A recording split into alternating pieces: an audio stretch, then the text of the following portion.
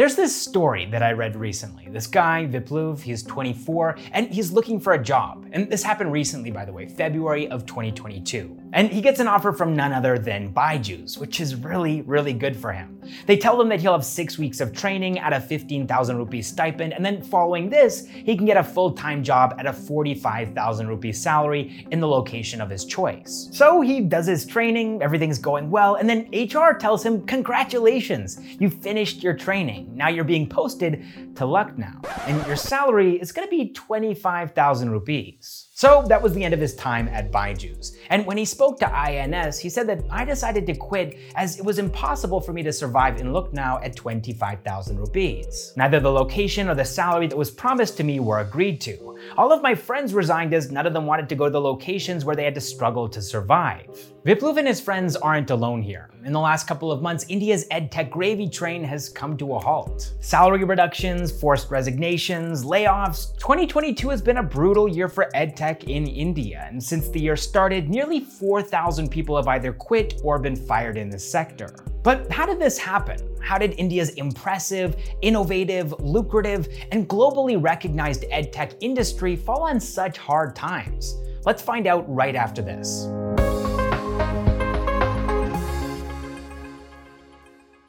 So Indian EdTech, in its current form, got its start in the early teens. You had Byju's in 2011, Topper in 2013, PhysicsWallah and Vedantu in 2014, Unacademy in 2015, and a lot of these brands began their journey on social media. But what these educators didn't realize at the time was how the internet in India was about to explode. Jio came in 2016, and suddenly, uploading and watching long-form educational video content became affordable, and VCs were quick to identify the huge increase in market opportunity for Indian EdTech. Byju's raised more than $100 million in 2016 and became India's first EdTech unicorn in 2018. Companies like Unacademy and Topper also raised venture capital at this time, in the hopes of tackling the dismal state of education in India. But at the end of the day, this was just an experiment, a grand experiment, and nobody was sure what the outcome was gonna be. Would these hopes and promises to investors materialize into a legitimate revolution or permanent positive disruption? Well, founders said yes,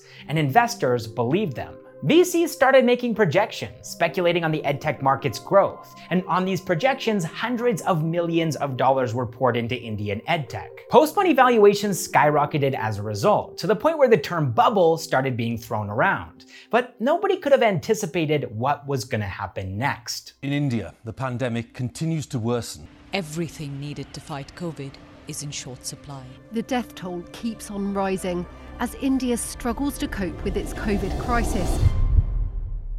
In 2020, global education moved online. Schools were shut down, students stayed at home, and EdTech, well, it thrived. Indian startups raised $10.14 billion in 2020, and more than 20% of this went into EdTech. In 2021, as the pandemic dragged on, that number more than doubled to $4.7 billion. Investor FOMO was real. Unacademy, Eruditus, Upgrad, and Vedantu became unicorns. And what did they do with these billions of dollars? Well, they pursued inorganic growth. Marketing, acquisitions, consolidation began. Byju's bought 13 companies. They spent $3 billion. Akash Institute, they acquired it for $1 billion. White Hat Jr., they acquired it as well for $300 million. Unacademy bought 10 companies as well, and in such a frothy market, big fish are sometimes eating up smaller fish in an effort to starve the competition. They don't necessarily need the business. They might not even know how they're going to integrate this new product or service into their existing suite. They're just eliminating these smaller fish as a source of competition and so that bigger competitors can't acquire them first. But sometimes, as a big fish, there is such a thing as overeating. See, every time you acquire a new company, you're taking on that business's expenses. And if that business has a lot of customers and it's profitable, then great, those expenses are covered. And even if it isn't profitable, investors were footing the bill in 2020 and 2021. Many schools and educational institutions were in a constant state of open and close, which created a gap for students and their parents, a gap that EdTech filled perfectly. But now in 2022, Well, things have become more stable. Schools are staying open. Students and parents don't feel the same level of uncertainty that they did during the height of the COVID-19 pandemic. And a lot of them are choosing to switch back to a mainly offline educational experience. This means declining revenue for edtech startups. They have to spend more to acquire each new customer, and these customers are bringing them diminishing returns. The projected lifetime customer value is decreasing. Suddenly, all of those acquired companies, that expansion into new market territory is becoming a liability. These edtech startups have spread themselves too thin for 2022, the new normal, which is very similar to the pre-2020 normal when edtech was a novelty, not a necessity. In February of 2022, the CEO of Lido Learning announced in front of his employees that the company was shutting down. They were facing a funding crunch. They couldn't sustain their losses. Following this, in March, Unacademy shut down their K-12 business, and in April, it was announced that they'd laid off about 1,000 people. Vedantu was next with 200 employees fired, and then between 200 and 800 employees resigned when Byju's owned White Hat Jr. asked them to stop working from home, which some have speculated may have been done as a way for White Hat Jr. to get rid of employees without actually firing them, because they'd already laid off about 1,800 employees back in 2021, and bringing that number up to 2,000 wouldn't have been a good look. Now, so far we've mainly talked about revenue. A declining need for edtech has resulted in a reduction in revenue and customers, meaning that many employees have become unnecessary, resulting in layoffs. But there's actually another angle to this too, one that I hinted at earlier when I mentioned Lido Learning. Funding crunch. See, a lot of the growth that these edtech startups have seen in the last 2 years was paid for by investors. But now with edtech slowing down, these investors aren't quite as enthusiastic. The FOMO is wearing off, and the global economy has also taken a turn. The Russia-Ukraine war has caused supply chain issues in almost every sector, and nobody really knows how long this slowdown is going to last. So investors have become more conservative with their investments, and edtech, like every other market, is languishing because of this. And so these startups are cutting costs. They're extending their runways in the hopes of surviving this global venture capital shortage and coming out alive on the other side. And that actually leads me to the next question. What does the road ahead look like for Indian edtech? Well, I wouldn't be surprised if there were more layoffs on the horizon. This might just be the start if venture capital continues to dry up, and I also wouldn't be surprised if we see a lot of startups scaling back their offerings to focus on their core business. They'll have to surrender a lot of the territory that they gobbled up in 2020 and 2021, but if they're able to do this, if they can prioritize their main business and add as much value as possible for their customers, they'll increase their chances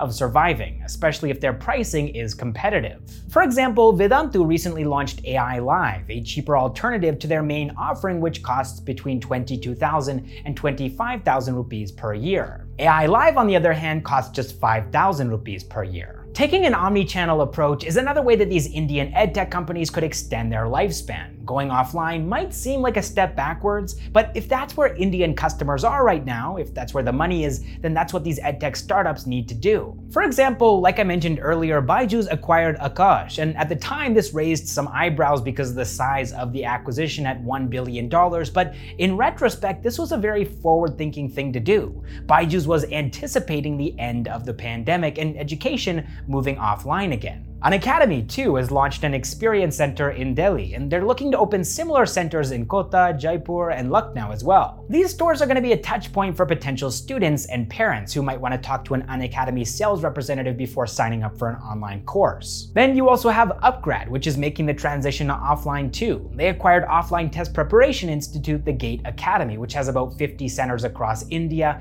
And then of course you also have Physicswala Pathshala, which is PW's offline offering for students in a number of cities across India. Now, there's one more angle that I'd like to explore here, and that's market consolidation. And every market experiences this. First, you've got this frenzy from founders and investors, there's FOMO and overvaluation, and then things peak. Big fish eat up the little fish, the market becomes saturated with these giants' offerings, and then funding slows down. Small players that haven't been acquired go out of business or sell at a less than ideal valuation, and a handful of market leaders come out on top. India saw this with e-commerce back in 2012 and 2013. You had Snapdeal and Paytm Mall and ShopClues and eBay, but now you just have Amazon and Flipkart. Walmart. Same thing in food tech. There was Tiny Owl, Foodpanda, Uber Eats, and they've all lost the food fight that culminated in Zomato and Swiggy coming out on top. This is just what happens in the world of startups, and EdTech is no different. Yes, there are some extenuating circumstances with the economic slowdown and the COVID-19 pandemic, but when the dust settles, the results are going to be the same. 2 or 3 winners that live on, and countless smaller startups that everybody forgets about in 5 to 10 years. Now, coming back to the present day where we have layoffs happening left, right, and center, what can be done about this? What can EdTech startups do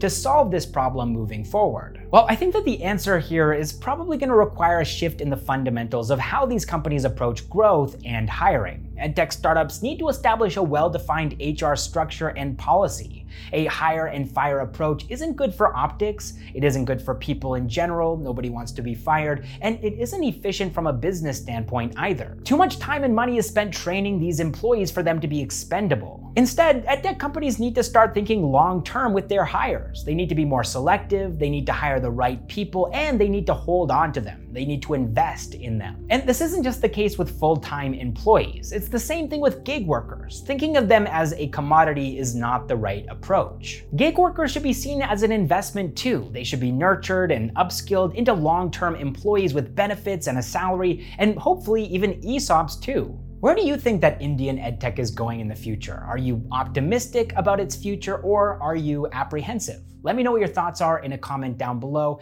and I will see you in the next one.